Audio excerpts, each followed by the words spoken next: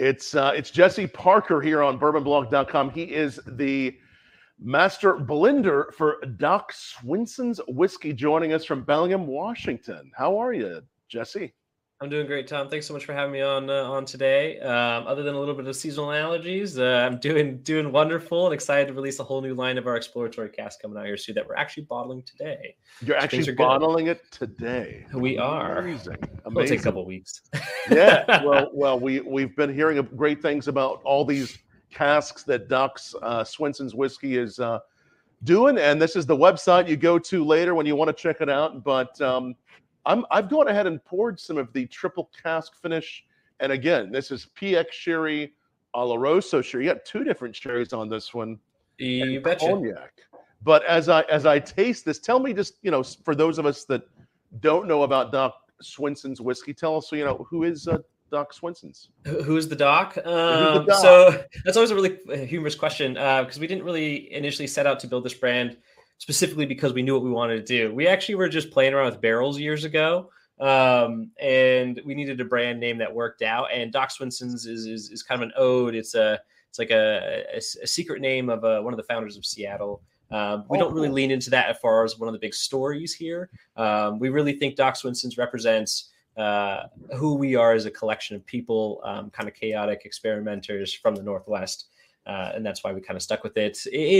To be fair, it's kind of in line with the original Doc Swinson's, but we don't lean heavily into that story. So really, it's just a culmination of our chaotic brains put together to create really good whiskey.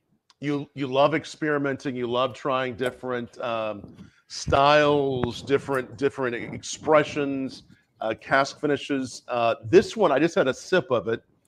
Again, we're looking at usually with a lot of bourbons and ryes from what I've seen there, Jesse, that are released, in recent 5-10 years. If they're doing a sherry, it will either be PX or it'll be Oloroso. But you all have done both on this. Yeah, I mean, and cognac. Absolutely, yeah. So this is our triple cask, alter ego triple cask, part of our core line here, and all three of those are really great compliments. We're not the first person to do it, that's for sure.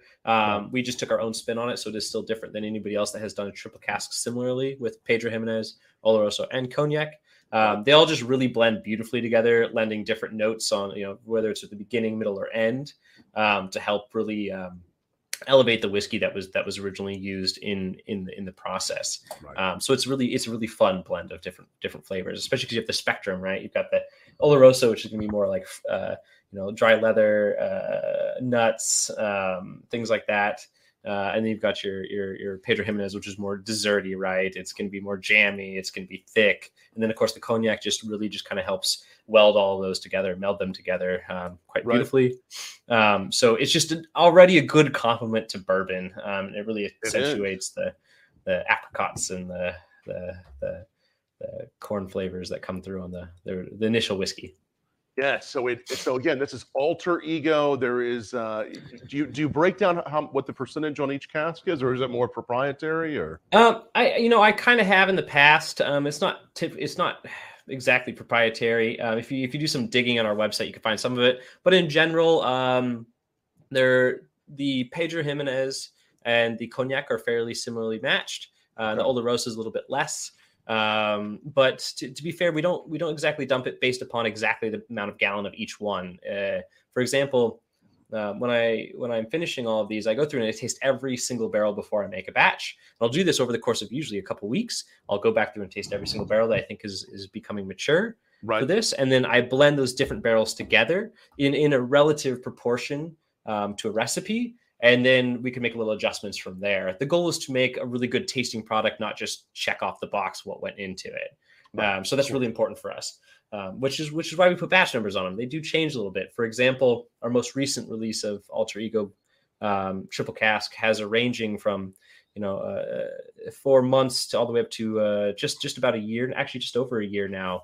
For finishing times on it. Yeah, so it's not like we don't just say, okay, it's been 45 days, let's throw it in a batch. It's done. You check on it. Yeah. No, it's a bit more of an exhausting process than I've seen most people do in the industry, but that's also what makes this really unique and special, we think. And you can really tell. Yeah, great flavors. A lot of good sugar that goes through that, but it's a good balance of the delicate, really elegant sugars. Like from the cognac, I get that sherry note. somewhat honeyed. Goes into some fruit elements, but the finish is real clean. Nice warmth. I mean, this is 90. What is it? 95.8. I mean, it has some good proof, but it's not overly warm. Yep, and it's also like we didn't just pick arbitrarily 95.8 either. We actually when we go to pick proofs, we take huge samples and we bust them up into dozens of different proof points, and then slowly narrow it down over the course of a few weeks to decide that this is generally where we think these flavors are hitting the nail on the head for boldness as well as balance and complexity. So we really thought 95.8 was just really nice, and it's more approachable too, which is great. What do you like best about it? What do you taste on it? I think the fun thing about this one is this is one that literally keeps me coming back for more. Like I want to chew on it over and over and over again. Yes. And it's also in combination with one that I can drink fairly consistently. Like I don't feel like, even though it is a special bottle, I feel like I could pick it up, every afternoon and enjoy a little bit of it. You don't have to sit on it for 7 months or anything like that. Extremely versatile. Yeah, exactly. And it also makes I will say it does make a really killer old fashioned too, because it already has some of those flavor profiles you get in a traditional old fashioned. I see that. The sugars, the fruit. Yep. It's just very, very good. It doesn't exactly, the other thing I love about it is it doesn't exactly remind me of anything on the finishes I've had, with other whiskeys. There's some great PX out there. There's some great cognac out there, but this really is very different. I like it. Well, I'm glad you said so, because one of the big things here at Docs is we still want to focus on the whiskey aspect of it. Sure. Like you said, you've had some really great PXs out there, or so you name it. So have I, and there's some really beautiful ones out there. And most of those I always think tend to focus more on the finishing cask, which is great. And they're more identifiable as like, oh, this is definitely a PX, this is definitely an Oloroso, a cognac, etc. And we wanted to go a little bit against the grain in that direction and say, what really matters to us is the straight bourbon whiskey that goes into it. But we can use these other casks to finesse certain flavor profiles as it's finishing.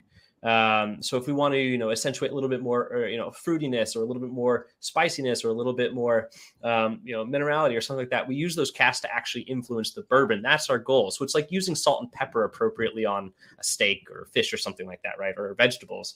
It's to elevate those flavors that we're looking for, not to, be over seasoned or you don't want to overtake it.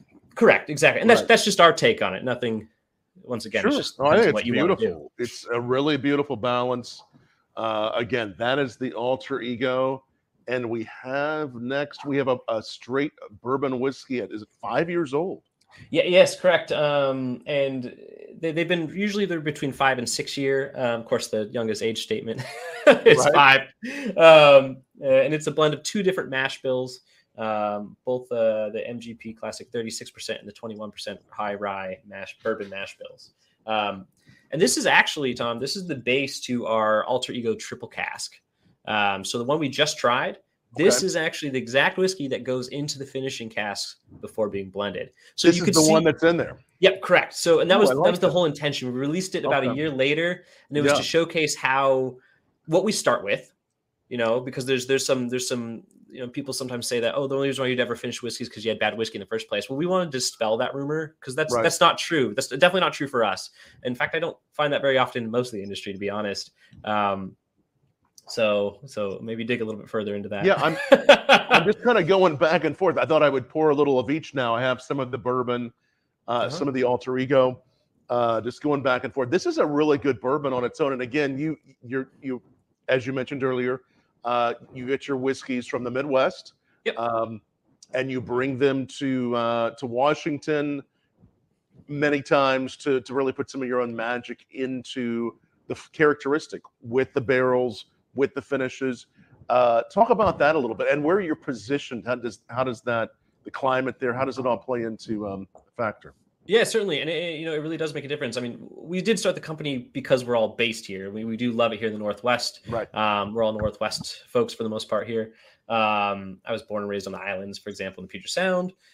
So a lot of those tastes all come through in this process, and you can kind of tell that they're there as well, which is interesting because our climate is very similar to parts of maritime northern France. It's very similar to Scotland. It's similar to Ireland. So we have a lot of those kind of influences here as well, especially on our aging, being the fact that we're right next to the sea. I mean, it's about an 8-minute drive west of me here.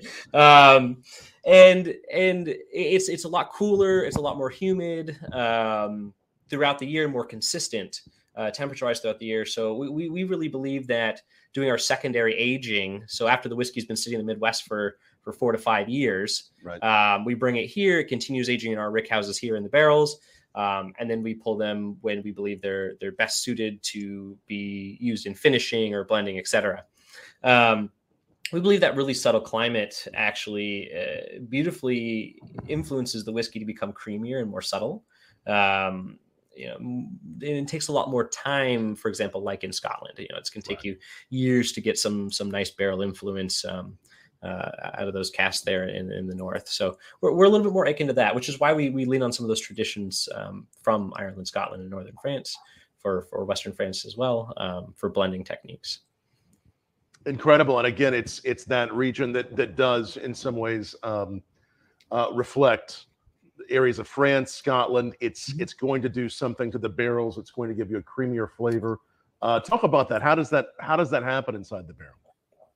Yeah. So overall, there's essentially, because there's less breathing in and out of the barrel, there's less movement in the barrel. It does take longer for usually the oak to cause more of an influence, but also just slowly moves all those molecules around, allowing them to bond with other molecules at a rate that's more conducive to, or at least we believe more conducive to an overall creamier and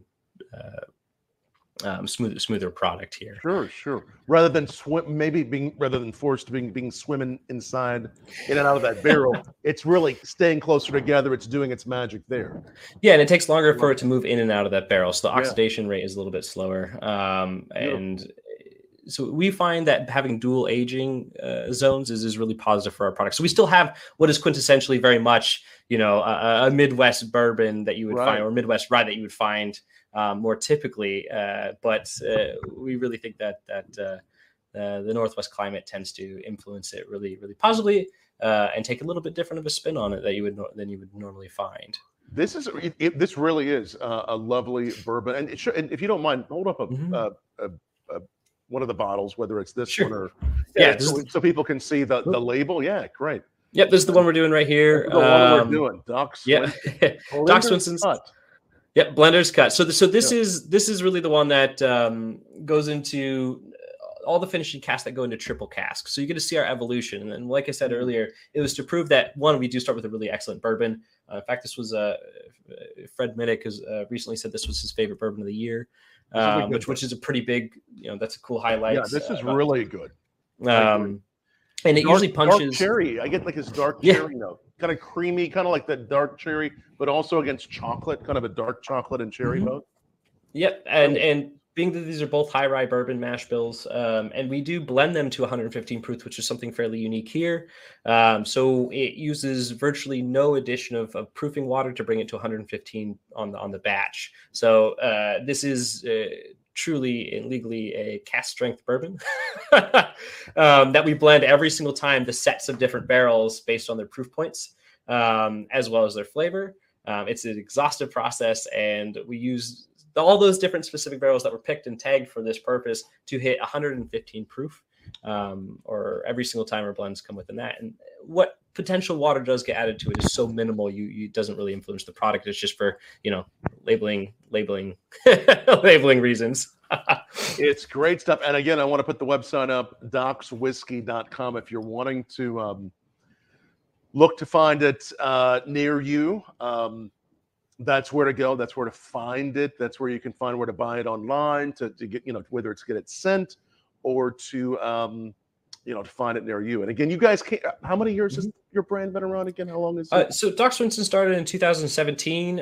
We were really working for about 3 years there. So until 2020 or so, just kind of working on different finishing cask blends, and different experimentation that we thought would be really nice to release in the larger commercial volumes. So we really kept it fairly internal and only sold it in a couple localities across the country, just a few, very few, because we weren't producing a lot. And then we got our hands on some 15-year bourbon that we got to play around with for a while and released that. We were one of the first people on the market to hit with a 15-year Kentucky bourbon. That came out just at the very early portion of 2020, and that kind of rocketed our brand, at least recognition, at least amongst the Reddit people. Well, sure. That's people such as yourself. They're like, "Dang, this is good." It's an old bourbon. The rest of these, what we've had so far, are about 5 years old with a little bit of extra. It just depends. Some of these have been in there for a while in those secondary. Up to a year? Is that about the longest? Up to 2.5 years, actually. Some of them have been correct. So Alter Ego has a really interesting collection of different age statements on each one of those bourbons, ranging up to 2.5 years of finishing time. So putting us at close to that, let's just say close to that 7-year mark. And that's small portions, of course, that are in that higher age range. But the majority of it is all 5 years. We typically don't use our bourbons until they hit 5. It's very nice. So the next one we're going to go to is the Alter Ego Rye, which has been aged in rum cask Solera. Tell me about that. I'm reading on the side of it here. What's the... Yeah, certainly. So this one kind of like this is the rye version almost of our triple cask. So the idea here... Yeah, and what I mean by that is it's one where we've taken 2 really great mash bills, the 95% rye and the 51% rye, so complete opposite. You got a lot of corn content. It's almost a little more bourbon adjacent. Blended those 2 together, and those end up going into these rum casks that we've actually made in-house. So I used to blend or I have blended a lot of rums for different clients over the years. And so I used to take these and I would collect the excesses of them and barrel age them myself. So what we really do is we take the oh my gosh, the blenders cut bourbon. This is quite an explanation. Blenders cut bourbon barrels. When we dump them, we keep a small portion of them aside. And I blend these, it's 4 different nationalities rums together. Oh, wow. That have been aging in, used bourbon casks, used sherry casks, used carousel casks, and hopefully some cognac too one of these days. Haven't quite gotten that far.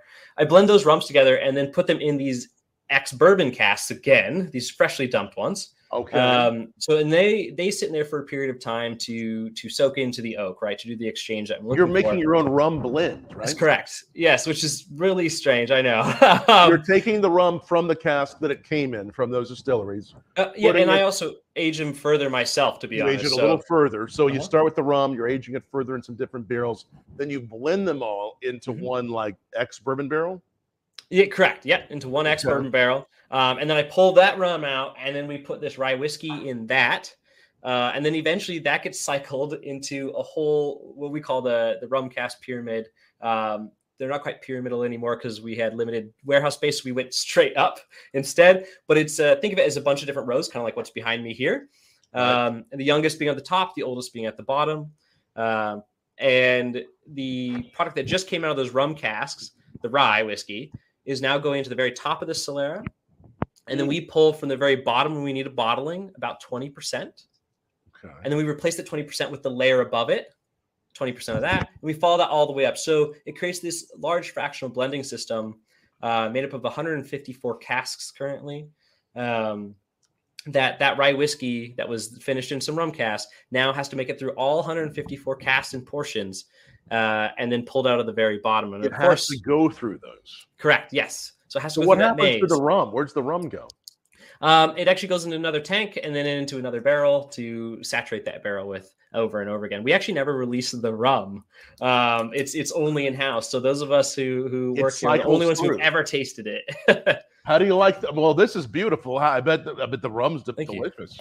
Yeah, and it would be a bourbon drinker's rum if that was such a thing, because it has so much bourbon characteristic in it, but it's also very much still rum. And we have thought about maybe doing a sneak peek release just as a like, haha, this is what we do. Show. Yep, right.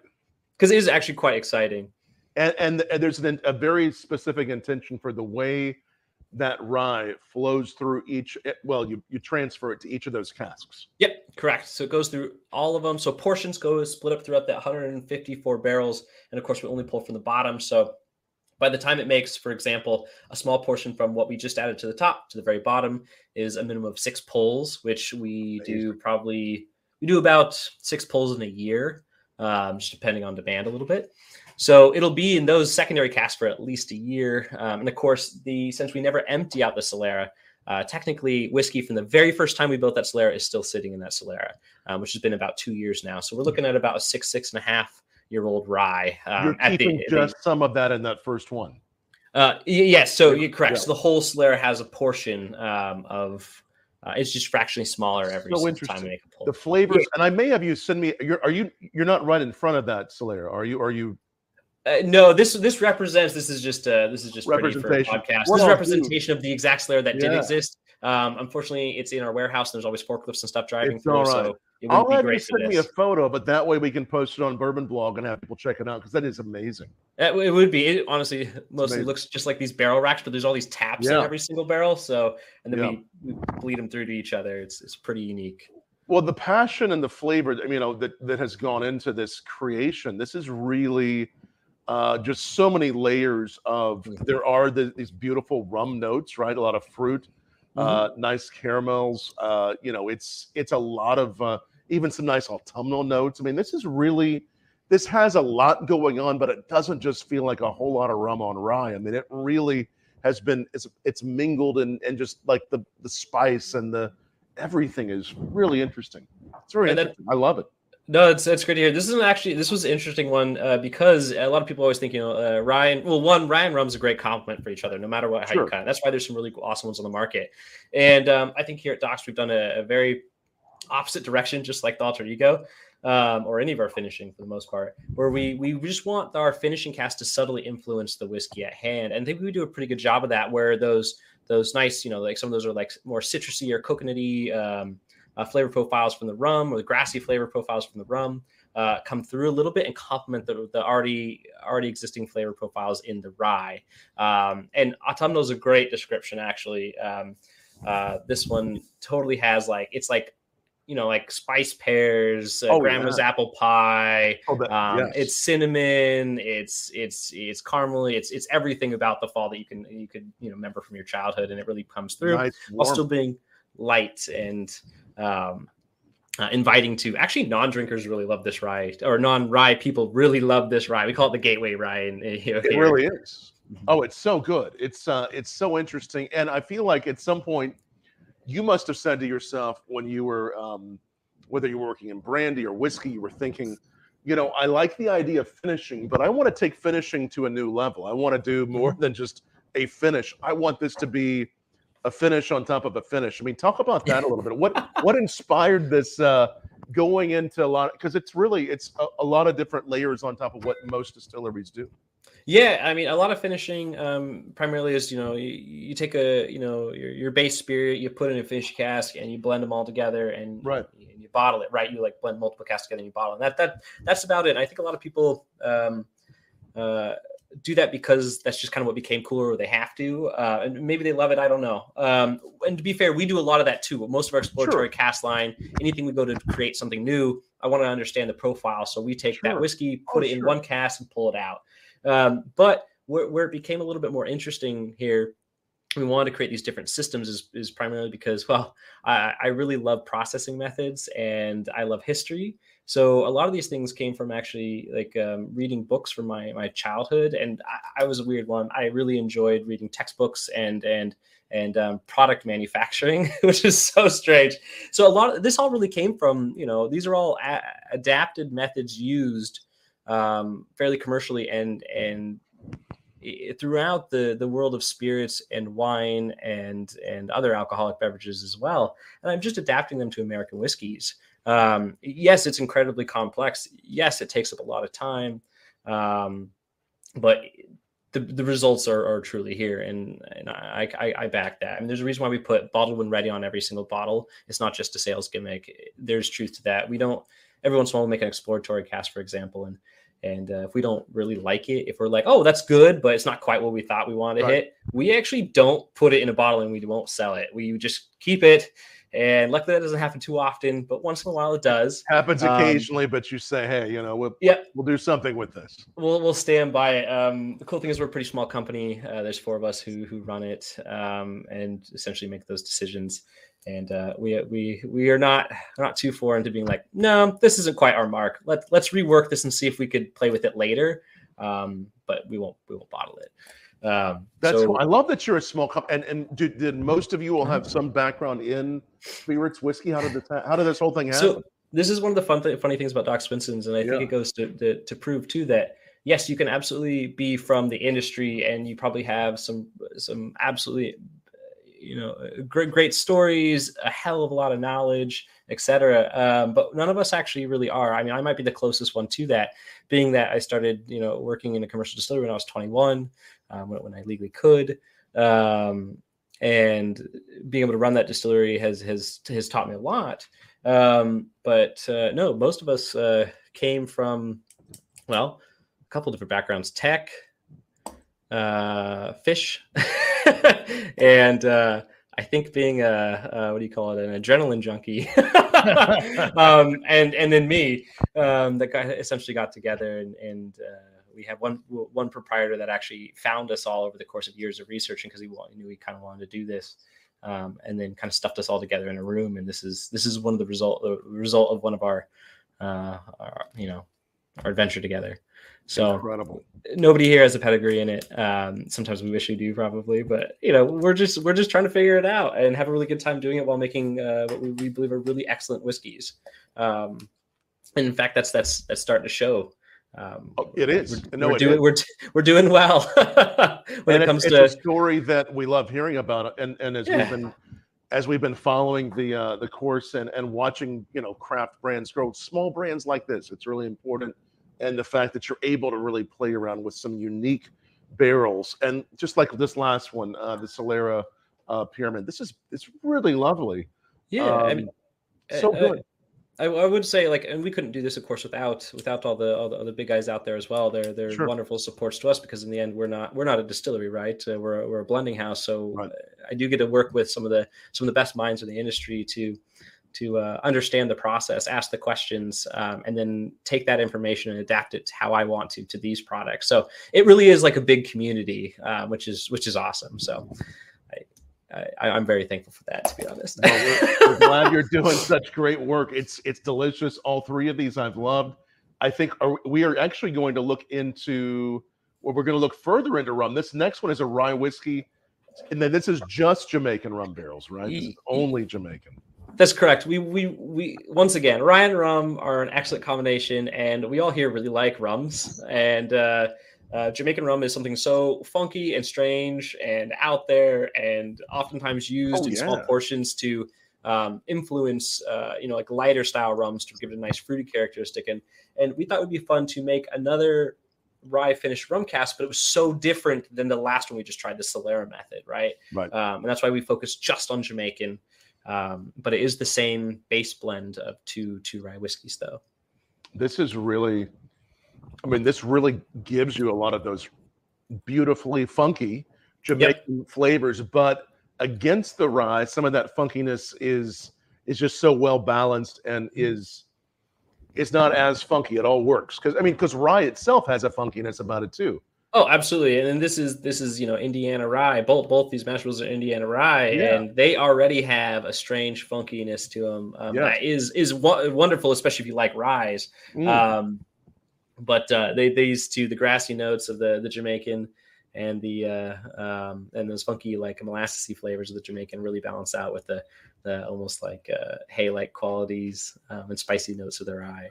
There is that grassiness and this beautiful tropical notes. This is really nice. How this is 106.3 proof. How long is this finished approximately? So this particular batch, which will be the first release of Funky Drummer under our exploratory cask line, was, gosh, what were we? Approximately 7 months in the barrel. 7 months and 16 days or so. Wow. In the casks, and that was over the course of winter. So the next round that will come out probably after will be a little different because it's over the course of summer. So once again, we like to pay attention to those things because it does make a difference. So that's why batch numbers mean something. This is great. And again, this one is coming soon. Then this is not out yet. Correct. So we're releasing our summer line of exploratory casks, which is consisting of 7 different products, ranging from what are we doing? Three fortified wine finishes, this Funky Drummer, which is the rye and Jamaican rum cask, Another one we're going to try here in a second. And then we're also releasing our high proof triple cask. So our cask strength edition of that too. Yeah, so we call it Fooder strength because it's all married in big oak fast that'll fit a Mini Cooper in them. Funky Drummer. Where's that name come from? Funky Drummer. So that's a kind of an ode to James Brown. There's a song called Funky Drummer, and it's related to his drummer, who has it's like the most sampled, one of the most sampled songs in history, which is pretty cool. I'm not quite as much of the music aficionado as our CFO Chris is. He's the one that named it. But yeah, so this plays into that because we figured, well, Jamaican, it's going to be funky, and we love funky music, and Funky Drummer is just honestly sounds really cool too. No, it does. It's so interesting. That's high esters off that rum, just the beautiful funkiness, just everything about it. It's really well done. Okay, so I love the fact that you have several ryes here for me to taste. Yeah, we're big rye people. And I want more people to be big rye people. Oh yeah, I love or it. Just like it. Do you think the rye picks up? I mean, obviously the bourbon has picked up your alter ego. I love it. It's so good. But do you think the rye has? When you think about how rye picks up notes with finishing versus bourbon, what do you get a little more excited about rye? What do you? Yeah. So I actually I think rye you can kind of what can you do? You can I'm looking for a word here. You can throw more at them typically, and they're going to usually accept that little bit more abuse. Something more of an intense style of cask flavor profile. Whereas bourbon, you got to be a little bit more delicate with. At least that's what I've found. Otherwise, it just kind of consumes the bourbon. You end up with mostly just the finishing cask. It's too overdone, right? Yeah. Why is that? Why do you think that is? Okay, so here's something interesting. I think one is just understanding what you want out of the product. Once again, there's nothing wrong with the ones that are more pronounced in finishing casks. I have several dozens of those bottles that I absolutely adore. But primarily, let me backtrack it here a little more actually. So, as I've said before, a lot of our bourbon is aged, 45 days up to 2.5 years already in finishing casks, and they're all still fairly subtle. And some of that happens to also have to do with the types of casks I use. I use a myriad of different size casks, anywhere from standard, ASB barrels, so like a big bourbon barrels right here, 53 gallons, 200 liters, all the way up to 600 liters. And in fact, most of my casks are actually quite large, and that's intentional. I want more oxidation to give it that really nice, creamy, smooth characteristics that's going to be more subtractive to some of the off-putting elements of the whiskey, while also only influencing it very slowly over time. And what was your question again? Sorry, I think I went on a little tangent. I love what you're talking about. It's really helpful. Just why rye differs from bourbon on that whole finishing thing. Oh, yeah. So in general, I think bourbon, because it's corn based, it primarily, or more corn, is more accepting of different flavor profiles. Meaning it'll take them on more readily, whereas rye is a little more resistant, and therefore you can throw more at it. And it still can balance out. Also, it's more intense usually, right? So rye is going to have more of those intense flavor profiles, those spiky, spicy notes out of it. And you could really work and play and tug and push against the rye characteristics to find a really nice balance. Whereas the bourbon, I think you have to be a lot more delicate with it. You have to whisper in its ear to make it just right. No, that's really helpful. And I've heard, as I've tasted many through the years, that there are a lot of reasons that go into that. I love the fact that you played with the bourbons and that you've created and explored. But the ryes are, these are so interesting, all of them. And again, I'm going to put the website up there one more time for people to see, docswhiskey.com. And of course, we're going to put up on our website too some links to these photos by the time this video is out there live. You're watching it, or you're watching it later. We'll have some up on Bourbon Blog as well. We have here to finish something that's called Smoke on Water. What do we have here? Yeah, this one was truly pulled from the Crazy Blenders book here. I had the opportunity to get some peated Scotch quarter casks, and I'm sure it'll be pretty easy to figure out where they came from if you just do a little Google search. But I started with 4 casks, and I thought it would be so wild. I really like, first of all, I really like smoky scotches. I think they're really quite wonderful. I don't drink them every day, but when I do, I'm like, oh, I could just hang out with it, chew on it, It's like how people really, people who really like cigars really like cigars. I just like smoky things. No, I know I like the smell of them. Yep. I do not want to be near them. To be totally honest with you, just because it's the next day. I just can't handle the smell. It's too much for me.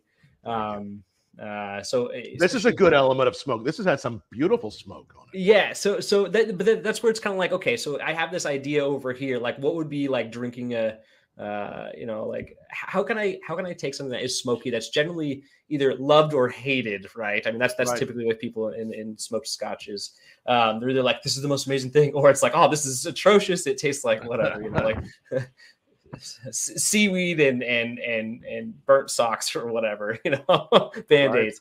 Right. But I have this idea, and I want to pair it with something to make it more approachable, fairly pleasant, and hopefully something that maybe will get more people interested in trying smoky things that really would say, no, I don't like that. In fact, I definitely got some sideways looks when we first started making this. And it's actually become a crowd favorite here, even amongst those who don't even like scotch or smoky scotches at all, because it's not overbearingly smoky is what we find, right? In fact, it doesn't really taste like the scotch it particularly comes from. What is it? I wish I could tell you, but technically I can't. Okay, it's a. But like I said, I tried asking permission to put on the bottle, and we just definitely don't have that kind of clout. And they're really awesome. They're like, I'm sorry. Region again? Yeah, it is an Islay Scotch. So it's an Islay. Yeah, if you just type in, I kid you not, like peated Scotch quarter cask. The quarter cask is kind of the signifier there. That we might have an idea. You'll have a really good idea pretty quickly. A good peaty Islay Scotch. Yes, absolutely. I mean, these are known for being one of the peatiest, of course, on the large scale commercial side. These little casks came in, and I had some extra rye sitting around that was supposed to go into the Solera system. So it's just the straight 2 rye mash bills blend together. I put them in these casks, and within a couple of days I thought, oh well shit, this got too smoky, or it's like actually got really vegetal too. So it's like super green, almost like chomping on like, I don't know, like hatch chili peppers, which was neat.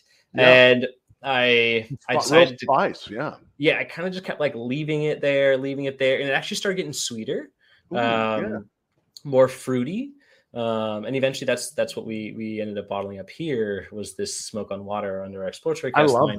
I love this. Right. I mean, I don't know if you like smoky scotches. I love the smoke. I get the rye. There's undertones of the sweetness from the rye, but I love how the smoke is. There's a layer of this beautiful smoke of rye. It's not, and again, nothing you've done has had the flavor of the finish take over the whiskey. How do you balance that? What do you do to approach it? So magic. No, it's really it's a little bit of magic, maybe a little bit of luck. I think it's primarily a combination of the climate. Yes. What our intentions are behind the product. So our goal is to not let the finishing cask take over, which means we pay extra special attention to each and every single cask. And I kid you not, it is a process here. And we really do I go through every single cask that actually goes into a blend to decide whether, what mark it hits, and how to balance it out. And then we approve them internally. So it's attention to detail, the climate that we're in, and maybe a little bit of magic. Well, the magic you're using and everything, the talent, the skill. I know you have a great background there in working with both whiskeys and brandies, and everything you're doing, Jesse, and your team. You're doing great work, and thank you. I'm impressed. I'm really impressed with what you're doing. Well, I appreciate that. I mean, the goal is always to improve, right? I mean, I got a long ways to go in this industry, but I know we're doing well according to the critics, which is great. So our goal is to keep doing well and potentially do better. That's the idea, is get good whiskey out there. Especially, we want more people drinking bourbon and rye. Let me tell you. I mean, every time I'm like, oh, I only drink vodka. I'm like, great, come on, try something different. I want to bring them over. I want to like brown spirits. Well, and I'm sure you have with the flavors you're doing. I mean, these are some good ones just to showcase the elegance. The flavor is rather transportive. I mean, it again. I've had some wonderful finishes of, you name it, everything from rum, sherry, all these. But these are, you've done this on a different level, and I congratulations on that. Thank you. I think some of that here is just our we really just don't want to get like stuck in a box. We don't want to like, this is what we're supposed to do. This is what we want to do. This is what it's a reflection directly of us and how we approach it, which is kind of nice. I mean, it's kind of fun being out here in the Northwest. We kind of get to do what we want. I'm not saying that anybody else isn't, but that's just a big focus of ours, is making sure we just make whiskey that really speaks to us. And more often than not, it actually has like some interesting memory connection back to something that, from something else, which is cool. And that's like a big part of that sense, right? And being able to smell something, as it invokes various memories from different things. And each one of these definitely invoke a memory for me. And we hope you can chew on them too, and I like it, and find that as well.